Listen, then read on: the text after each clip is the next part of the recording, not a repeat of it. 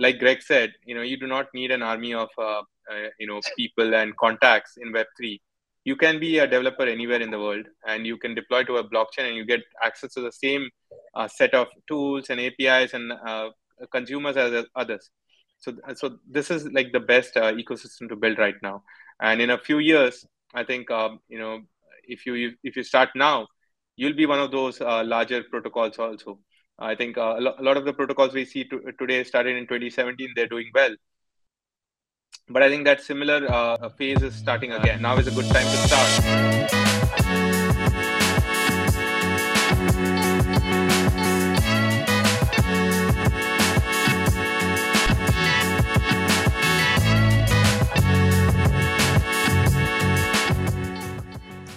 Yep. Awesome.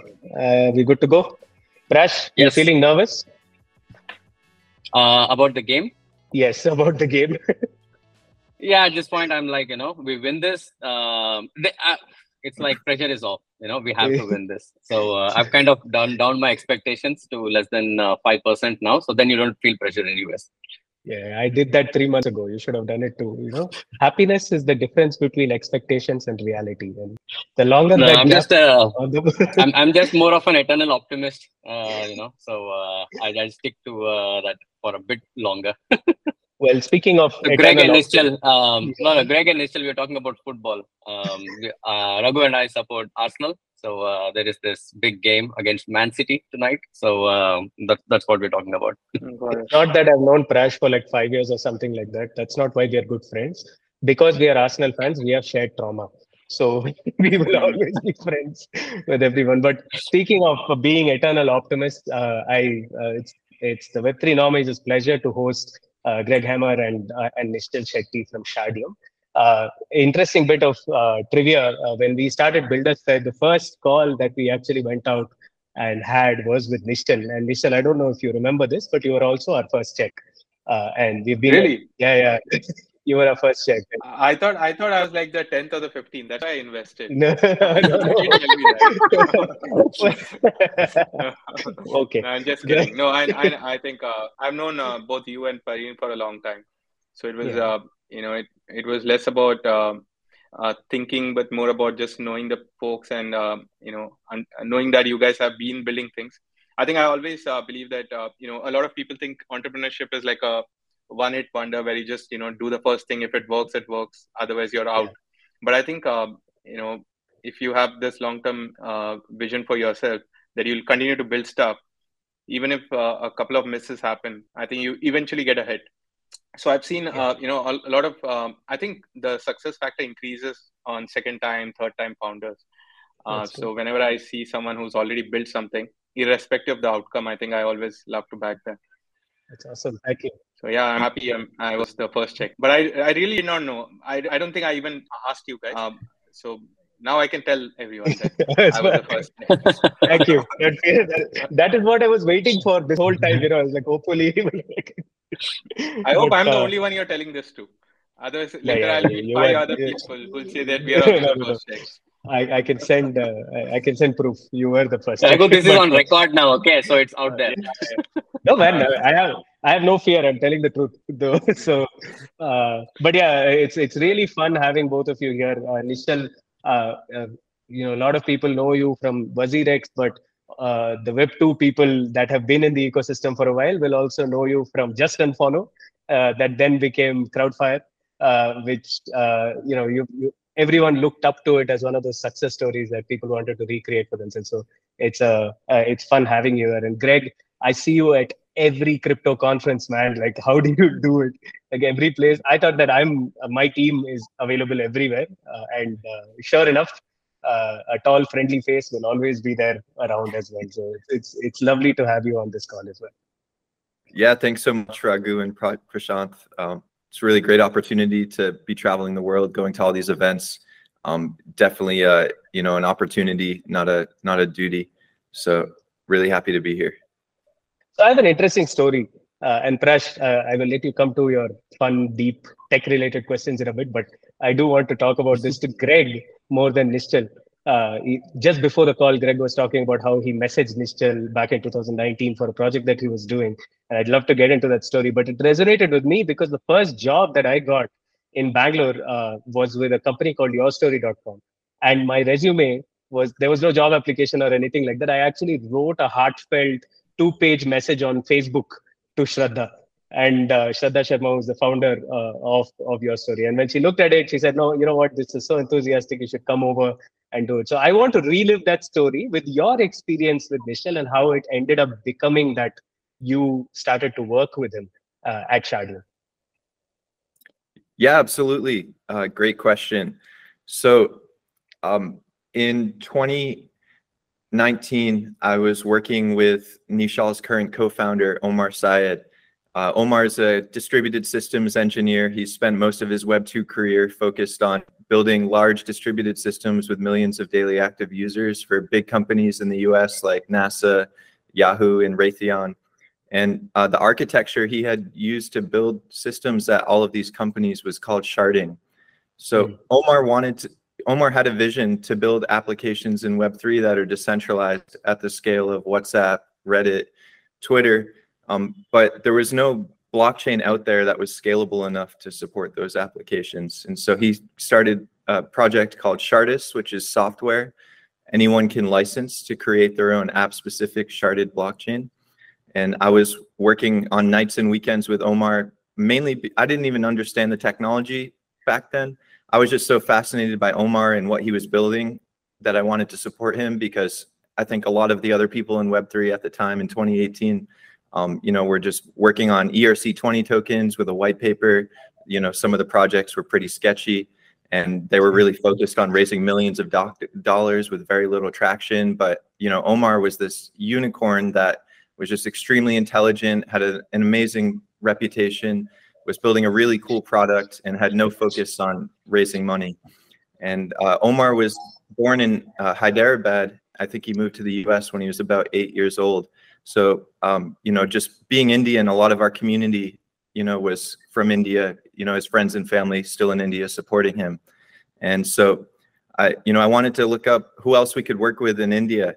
And I think, Nischal around that time in 2019, was leading WazirX and, one of the key leaders in India's Web3 ecosystem. So I don't know if Nischal was kind enough to respond to my first email. It might have taken me, 2 or 3 or 4 emails to get his attention, but eventually we were lucky enough to get a call with Nischal and just tell him about what we were building. At the time, Nischal was all in on WazirX and, didn't have a vision maybe for an L1 back then. He was really focused on building his exchange. But I remember on that call, he said, "I think you guys are going to be successful." And little did we know, 2 years later in 2021, he would follow up with Omar about, an idea for a layer 1, that could onboard users in India and other emerging markets to decentralization, where they could use these Web3 apps without having to pay extremely high transaction fees. So that's the journey for how I got to where I am today. And, Nischal is currently the reason I get to travel the world and go to all these amazing conferences. He really took this project to life and, helped build an amazing community around it, and, has such a good vision for how to go to market and, get people to becoming really excited about something and, become a community. That's an awesome story, Greg. Thank you so much for that. Nischal, what was your side of the story? So I think, when I read the email,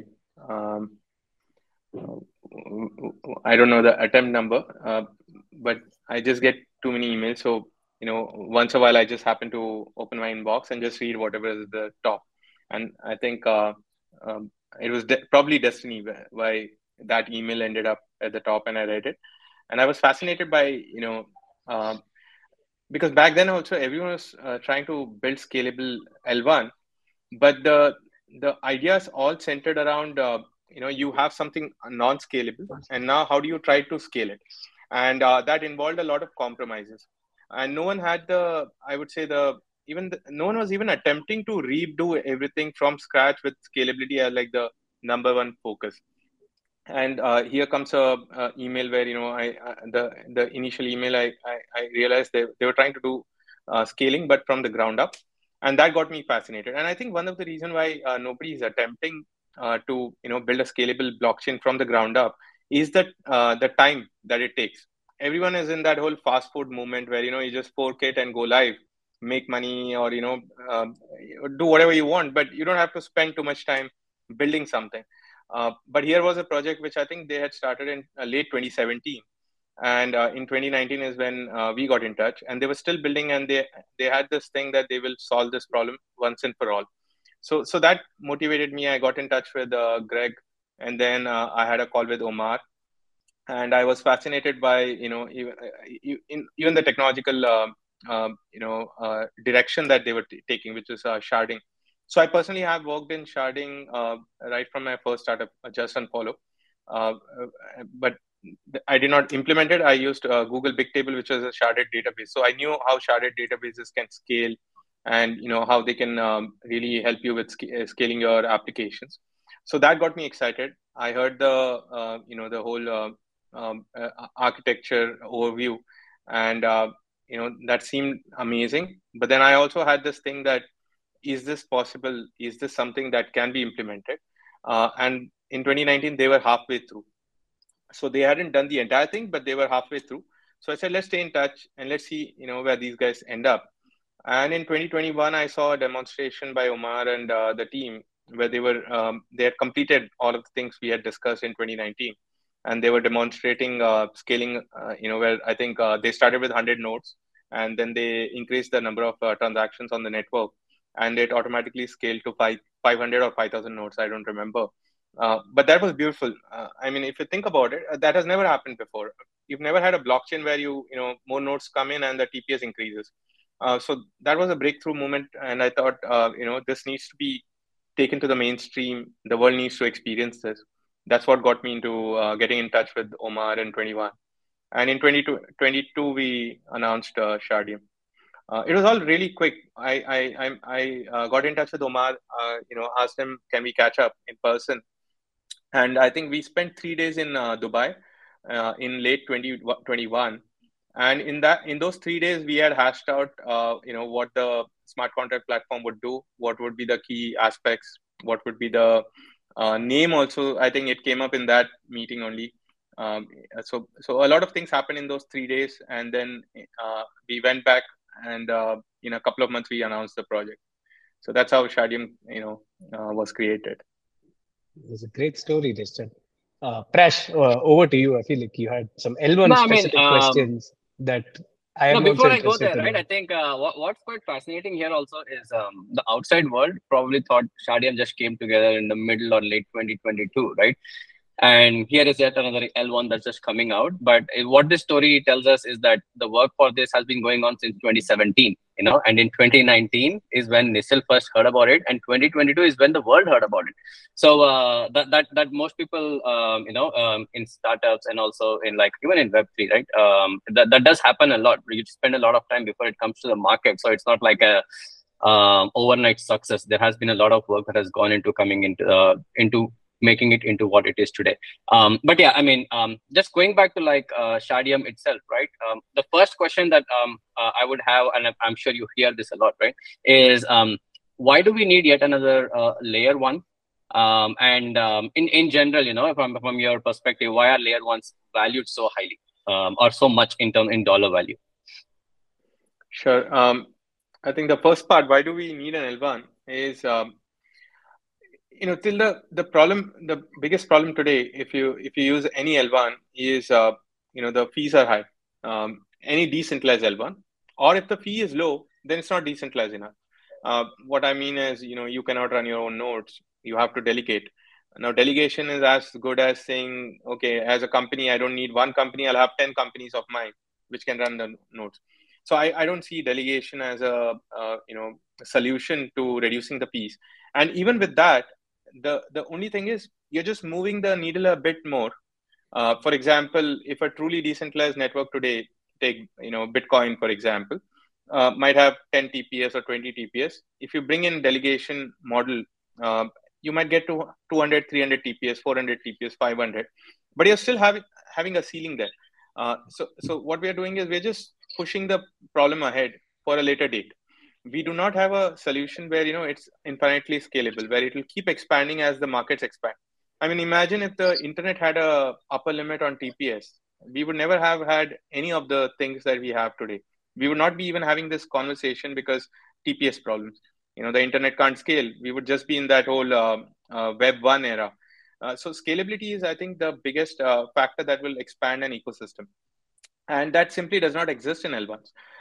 Now, the question is then, will a truly scalable L1 just be the only answer? I don't think so, because one is scalability, the other is customization. And I think there will be several L1s required for different use cases. Now, and L2 is also required for different use cases. But I think the world definitely needs a horizontal scalable L1, which is where Shardeum is trying to, really emerge.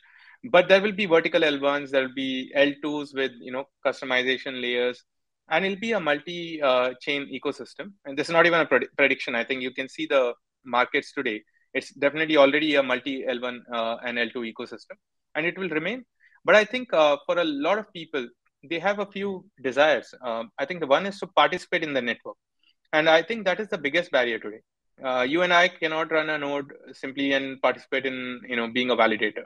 It will either require a lot of hardware, or it will require a lot of capital, or it will require you delegating some of your small capital to a third party. So I think that needs to be solved, which Shardeum is solving. Anyone can run a node on Shardeum, which is amazing. The hardware requirements are low. And while we haven't announced the minimum staking amount, the idea is to keep it in the $1,000 to $2,000 range, probably $1,000. Now, there are some, it's not technical. There are some economical aspects to keeping a very low staking amount, which is that, if you keep it too low, when some node behaves bad, is that threshold enough to punish them?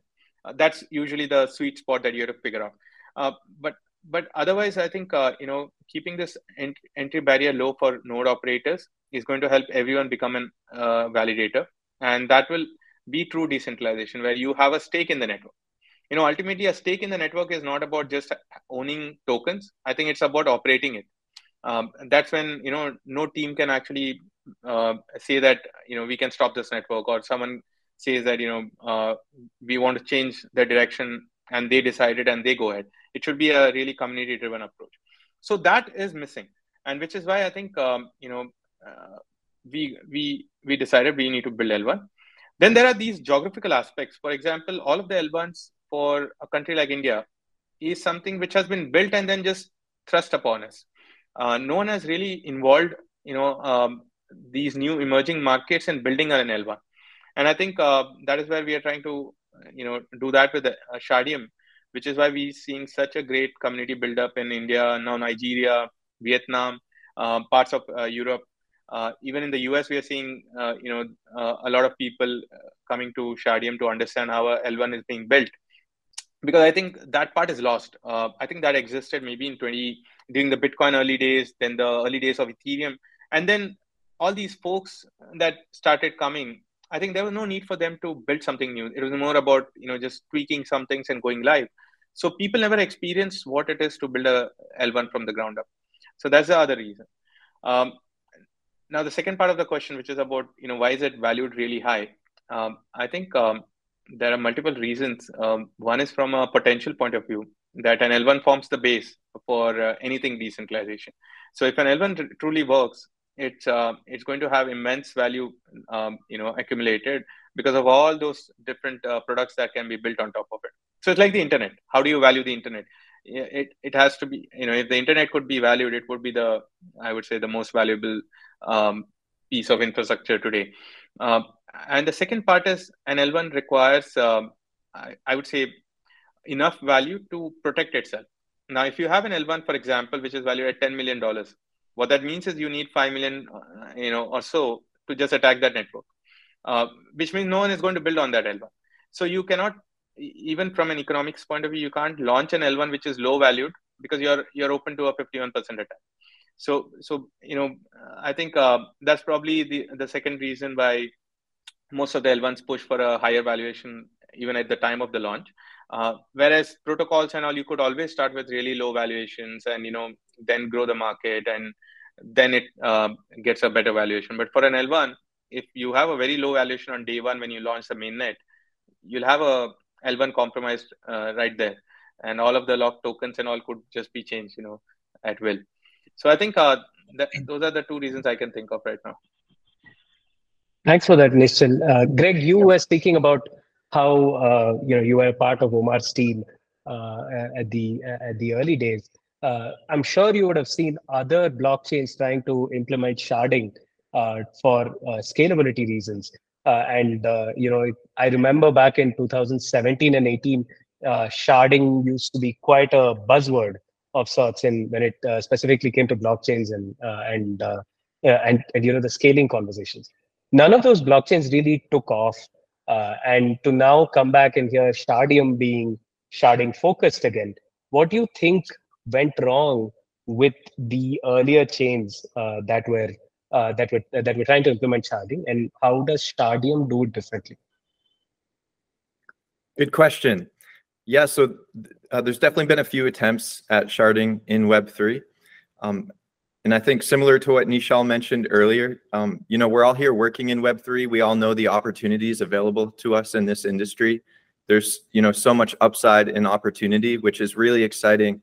And I think that leads to, a lot of new products, especially in the early days, focused on going to market so they can raise funding and acquire users. And, with that, a lot of the sharded blockchains haven't started with sharding as their core concept. Maybe sharding was a plan in their white paper that they had planned to build in the future, but it takes a very long time, to build a sharded architecture. At Shardeum, we've been building this product since 2017, as we've discussed on this call.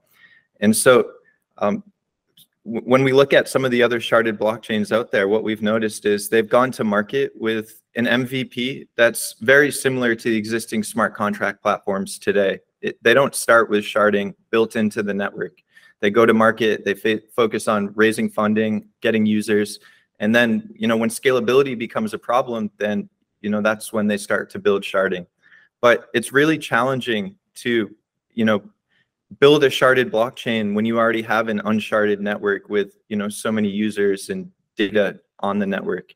And, so to try to divide an existing blockchain into different shards and divide the data is very complex. It is possible, but it results in making sacrifices on the capabilities of the sharding because, you're limited to what you can do when you're trying to perform, surgery on a blockchain that's already live and operating. So there's been a few challenges that we've seen with the existing sharded blockchains. It requires human development to monitor the network and determine when it's the right time to add more shards and increase the TPS.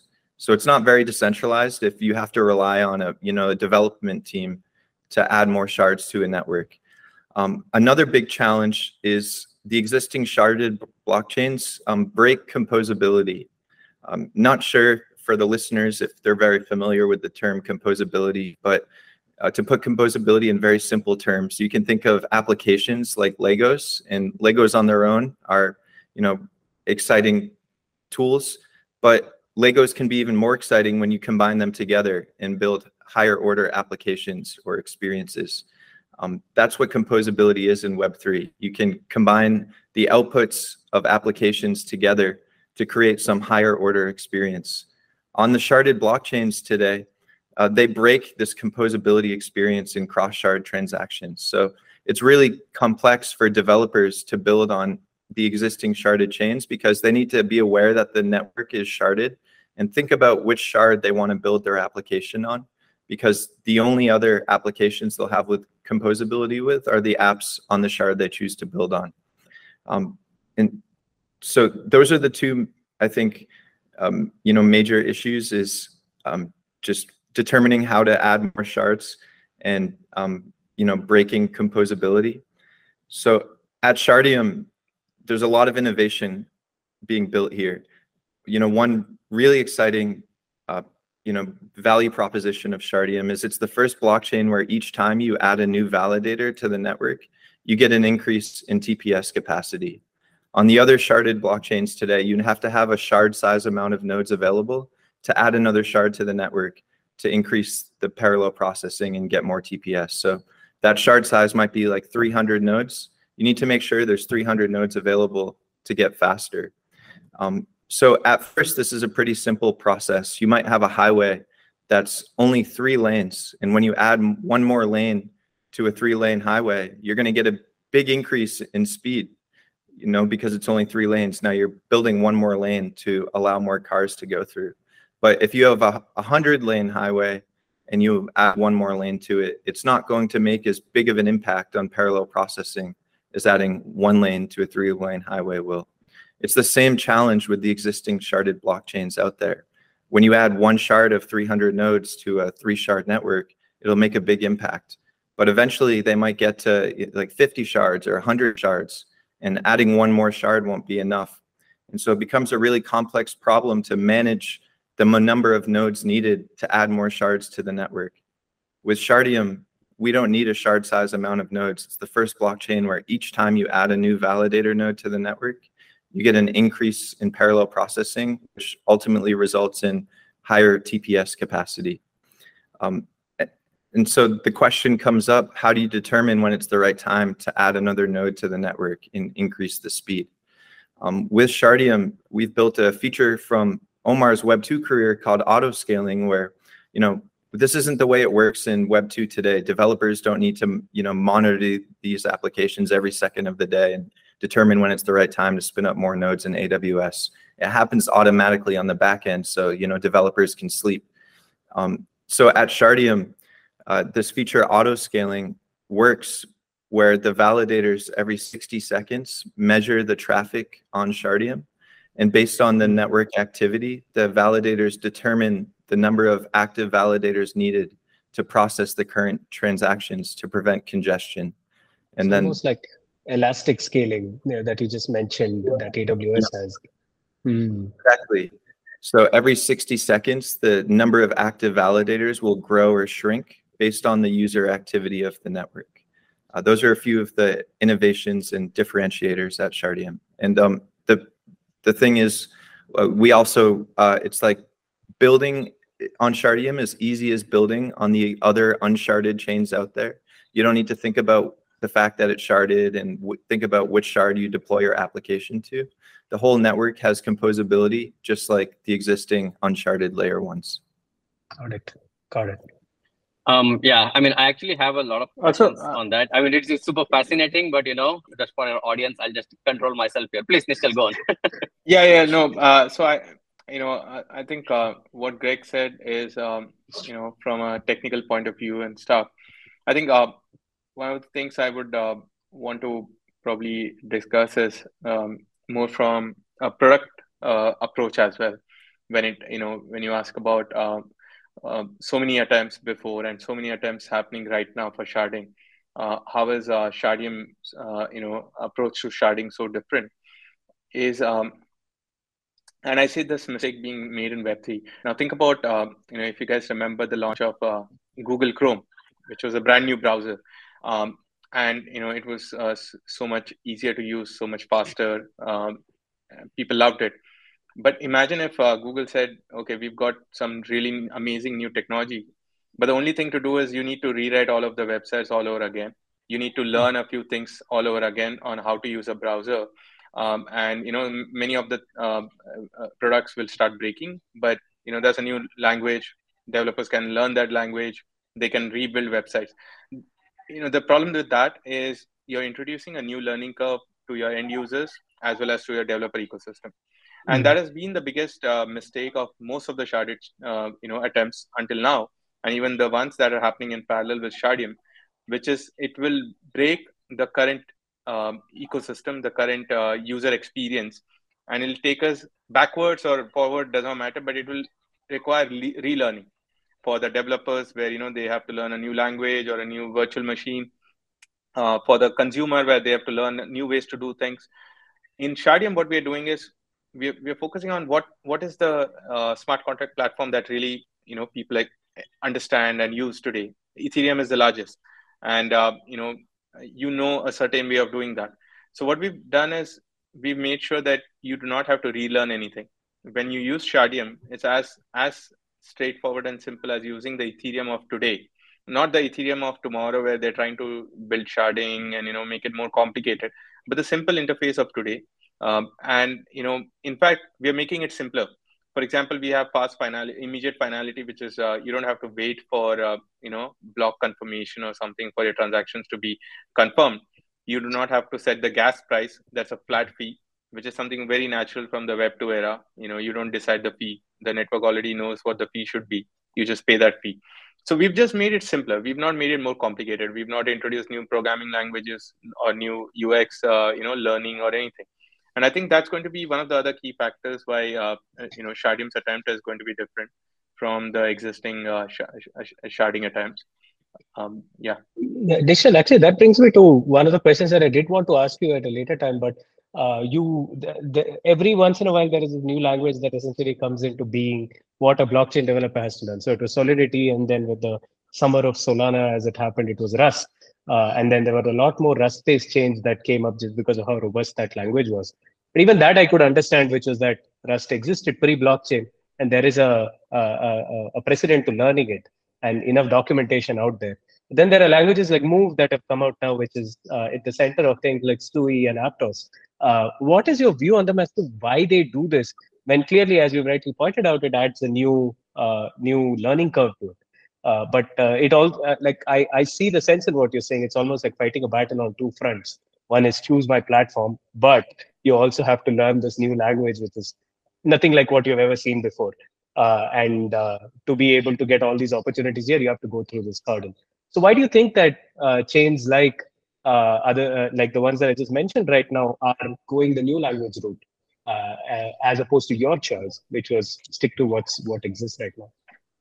I think it's a combination of a variety of factors. One is just when you want to innovate, why not innovate on everything? Which I believe is not a right way to do things. Find the biggest problem, innovate there, maybe adopt everything else, the way it is. So one is just hyper innovation. You want to innovate everywhere, but that just really create problems for the ecosystem in general. The second is probably I do not have deep technical understanding of the other chains. Maybe the way they're structured, the existing EVM may not be suitable. It may not work, and probably they were forced to build a new virtual machine. And maybe since they were building a new virtual machine, probably they thought, why not build a new language? Like Solidity, for example, does have its own drawbacks. So does JavaScript, and there have been attempts trying to see if a better language could be built. Everything fails because getting adoption is the hardest, and developers, they eventually reach something called as developer fatigue, which is one software developer ends up just learning one or two languages max.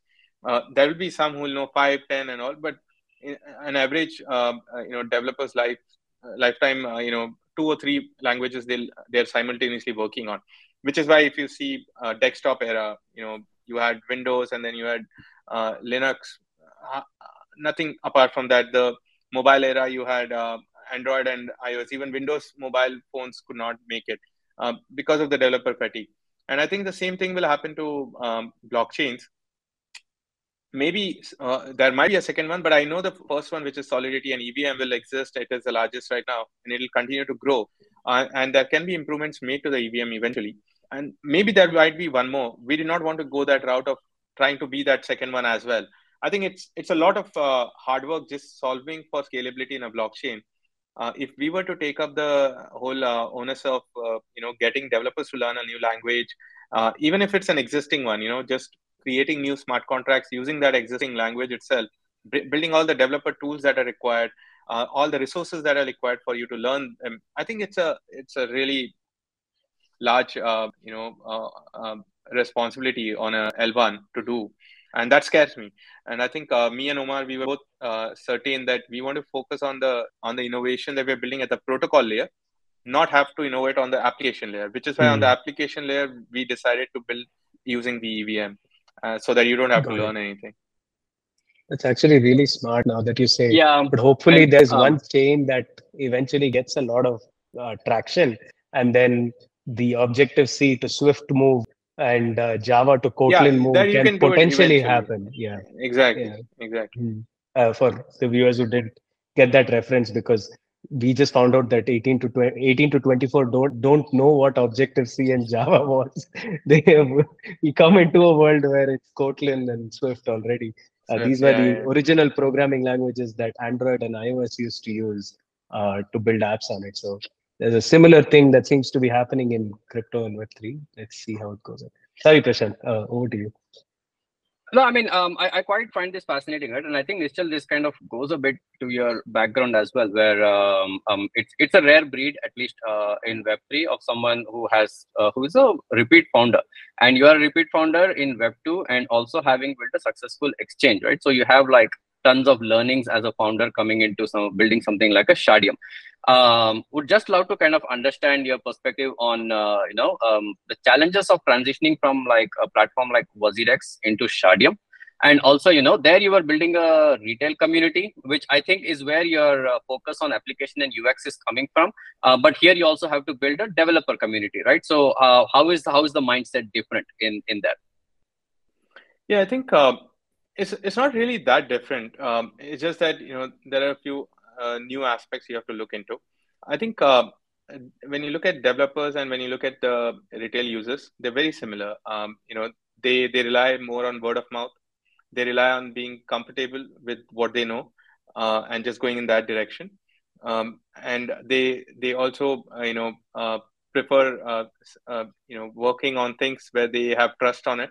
And where people around them are also talking about it. So branding of something that they're going to use is very important. If you see any I mean, I've been a developer. I coded for like at least the first 10 years of my career.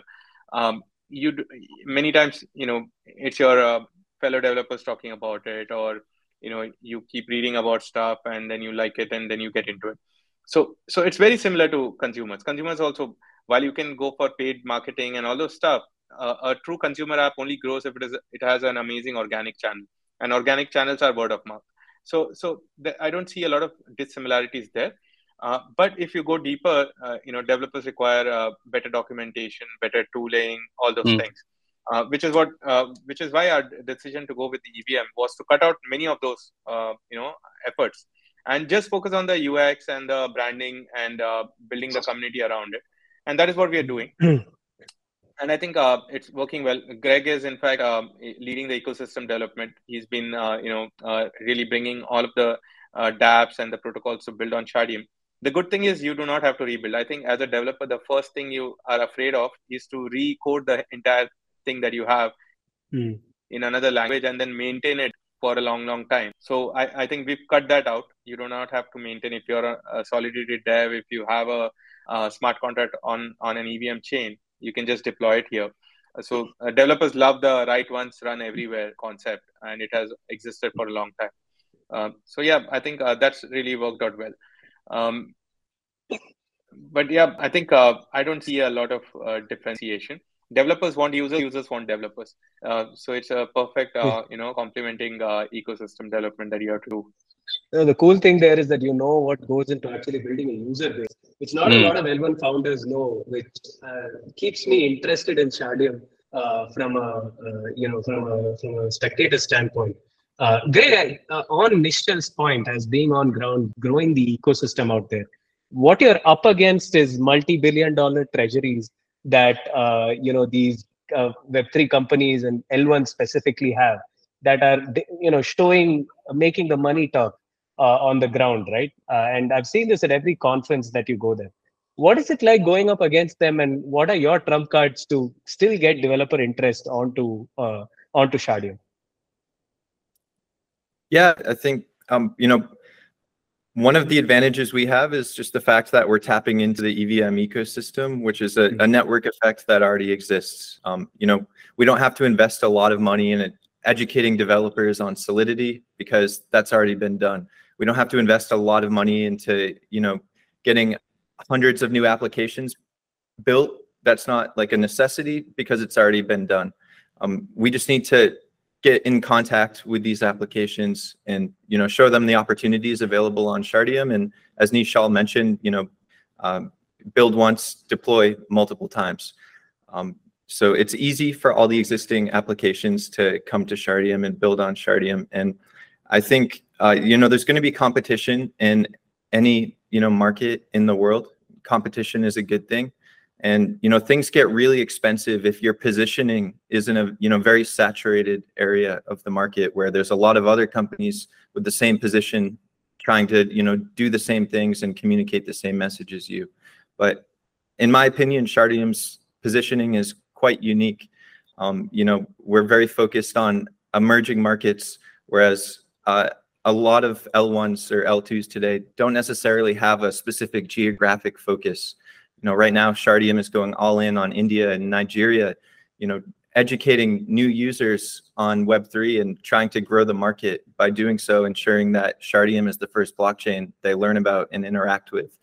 And we're also, from a product perspective, really unique in the fact that most blockchains today, are focused on vertical scaling, where we scale horizontally and get faster as you add more nodes. So there's some proprietary innovations that we can include in our messaging that, get people excited and make them interested. And we're also building our community in markets that are really tough to reach and access.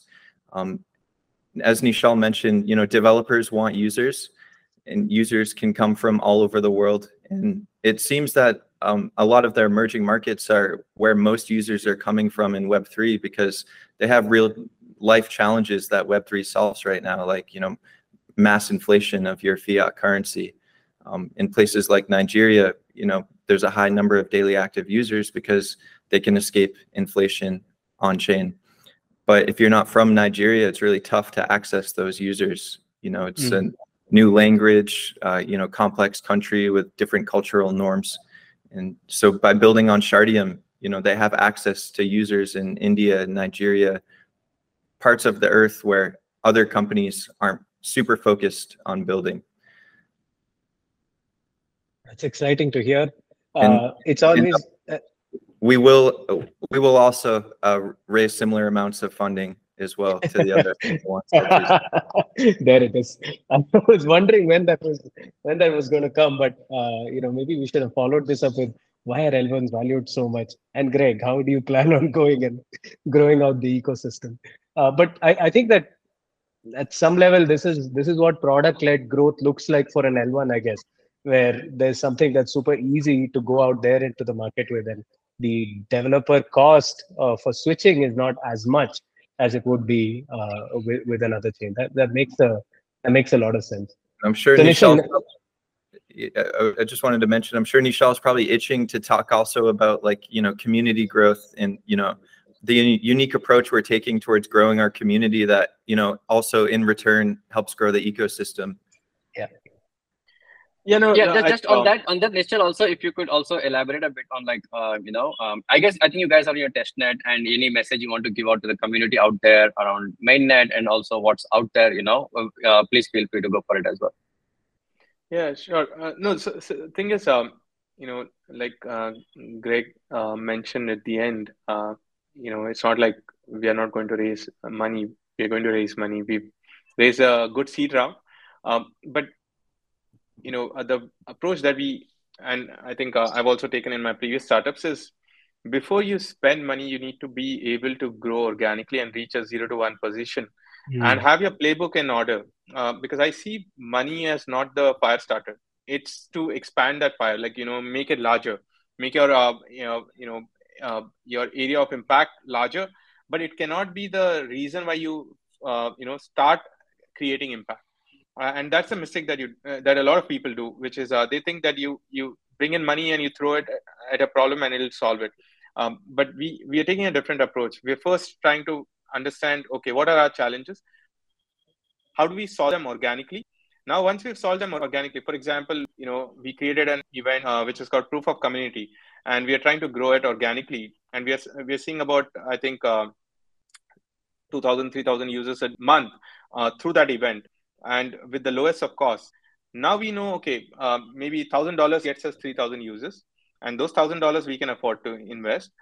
Now, if we go and raise $10 million, we know we can get in, 3 million, 30 million users, all organic, all offline, IRL users around the world. So that's the way we are doing it. So we built this playbook for India. Now we are building it for Nigeria.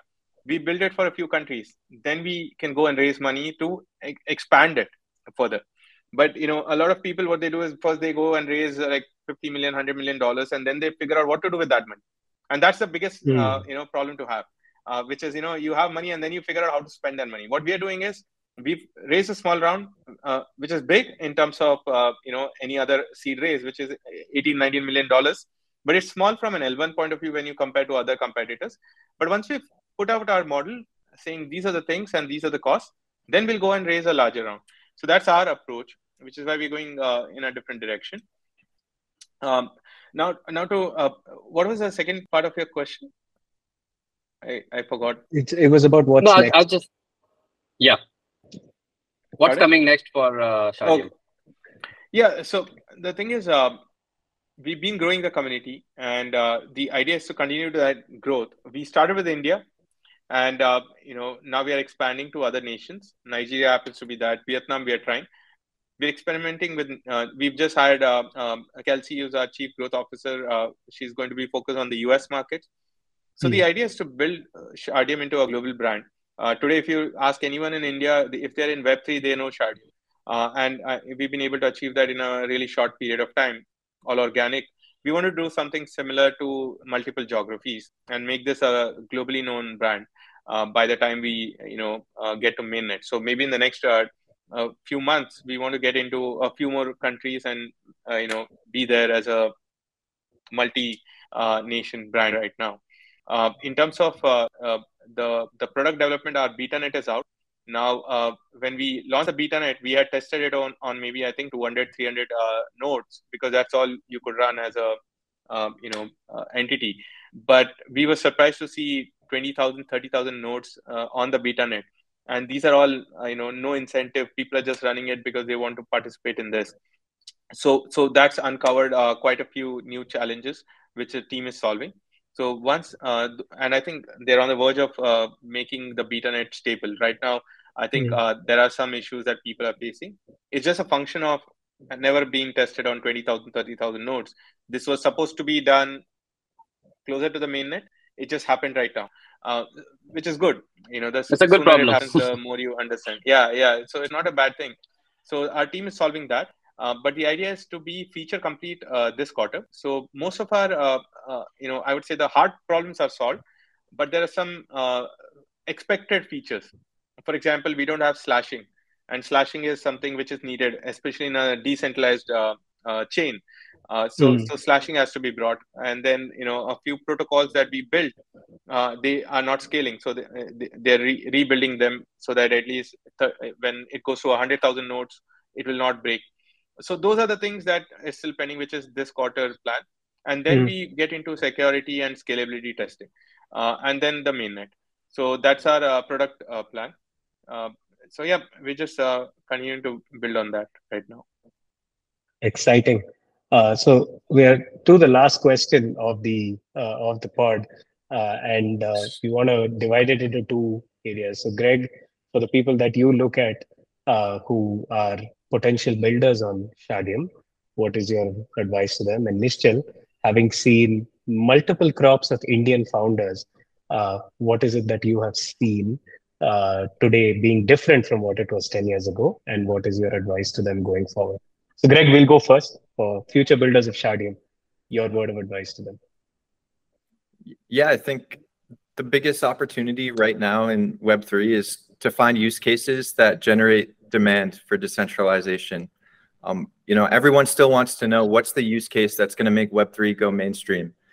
And so, my feedback to founders is, take a similar approach to Web2 companies. Don't just build what you think is cool because, there's so many products out there in Web3. People are just building what they think is cool. Focus on finding a common problem that exists in the world and make sure that problem is best solved using decentralization. Go out and survey, 100 or 200 people and, find a popular common problem among them that you can solve with a decentralized solution, and invite those people to come and use your product. Take a similar approach to Nischal. Don't go money first, go product and user focused first, generate traction, and then raise money to scale. And I think the biggest takeaway is just, focus on validating business ideas and problems that can be best solved with decentralization, and build a product that's decentralized to solve it. Rash, feels like we've come a full circle, no? Like old school web 2 mindset is in fashion in web 3 right now. Yeah, It has to be. Boomers are unnecessarily, maligned in Web3 for some reason, but I think this is tried and tested. Yeah, the core concepts of entrepreneurship do not change, right? It's the same thing. Even in Web 2, you found a problem, then you built a solution. Sometimes solutions were built, problems were never found, which is why those startups, don't work. And I think it's the same with Web 3. Though I think 2017, 2018, we saw a lot of these solution first and problem second kind of approaches. What I've seen in the last couple of years, which, Raghu, to your question about Indian founders and all, is they've really gotten good at identifying problems. So now before in 2018, I remember I used to get, reach outs from people about just ideas. It's just ideas. And when I ask them, who are you building it for? They do not know. These time now in the recent months, I've been seeing where people come with saying, hey, I think this is an issue, or this is a problem, and there needs to be a solution. And some say that these three solutions exist, but they lack some of these things, and we are building that. Or there is no solution to this, so we're building. So I think founders have gone from a solution first to identifying the problem and then building the solution approach, which is really good. And it's something I used to see in at the beginning of the conversation we spoke about serial entrepreneurs or second time entrepreneurs. Now I'm seeing that even in youngsters. Maybe it's just there's so much of information and knowledge available. Maybe they're getting smarter faster than I think most of us who got into entrepreneurship 10, 15 years ago.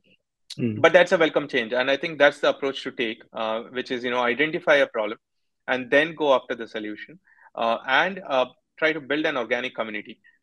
It's very, very important for success. If you're not able to build an organic community quickly, it means maybe that's not a problem to be solved right now. Money wouldn't create problems. Money is for solving the problems, not for creating them.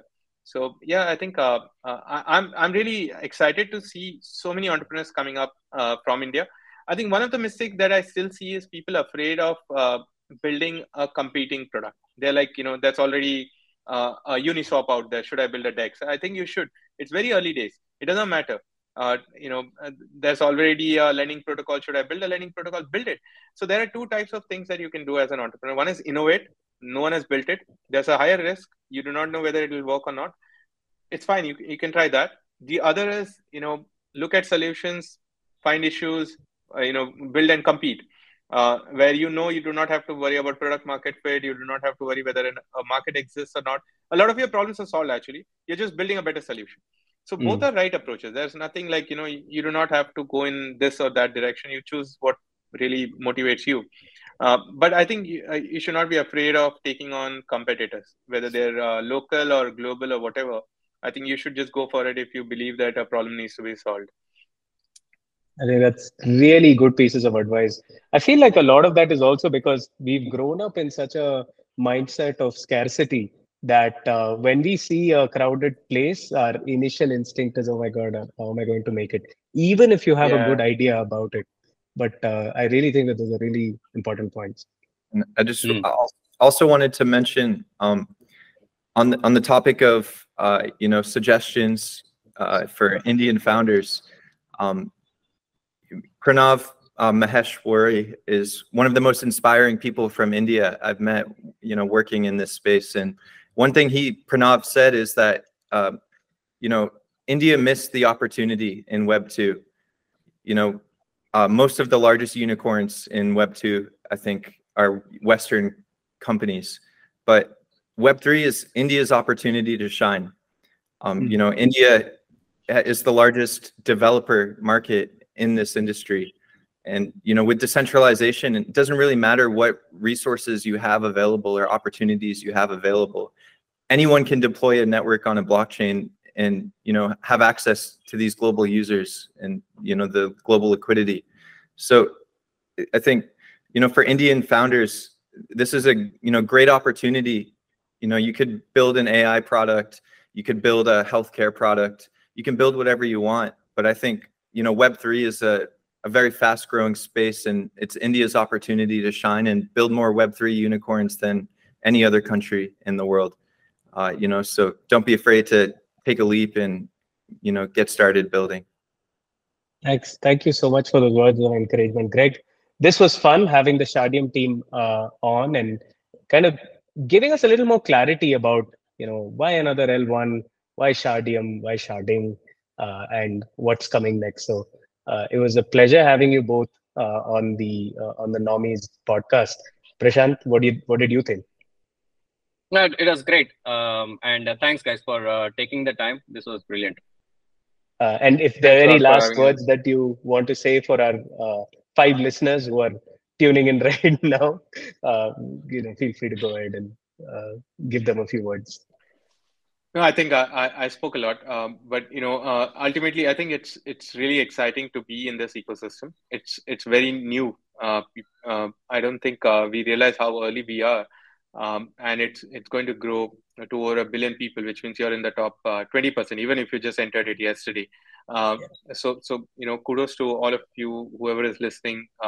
You're into a sector which is still being formed, so you have the opportunity to really shape it. Instead of having to get into Web 2 and complain why it is the way it is and why you do not get any access to anything because all of the top companies have eaten up every idea that you can imagine. I think in Web 3, those Web 2 companies have no idea what they're doing. So for you, this is an opportunity to really shine. And like Greg said, you do not need an army of people and contacts in Web 3. You can be a developer anywhere in the world, and you can deploy to a blockchain, and you get access to the same set of tools and APIs and consumers as others. So this is like the best ecosystem to build right now. And in a few years, I think if you start now, you'll be one of those larger protocols also. I think a lot of the protocols we see today started in 2017. They're doing well. But I think that similar phase is starting again. Now is a good time to start, and just follow through for the next 2 to 3 years. I'm sure you'll be one of the larger products on Web3 then. Thank you so much for that. And until next time, these are the Normies signing out.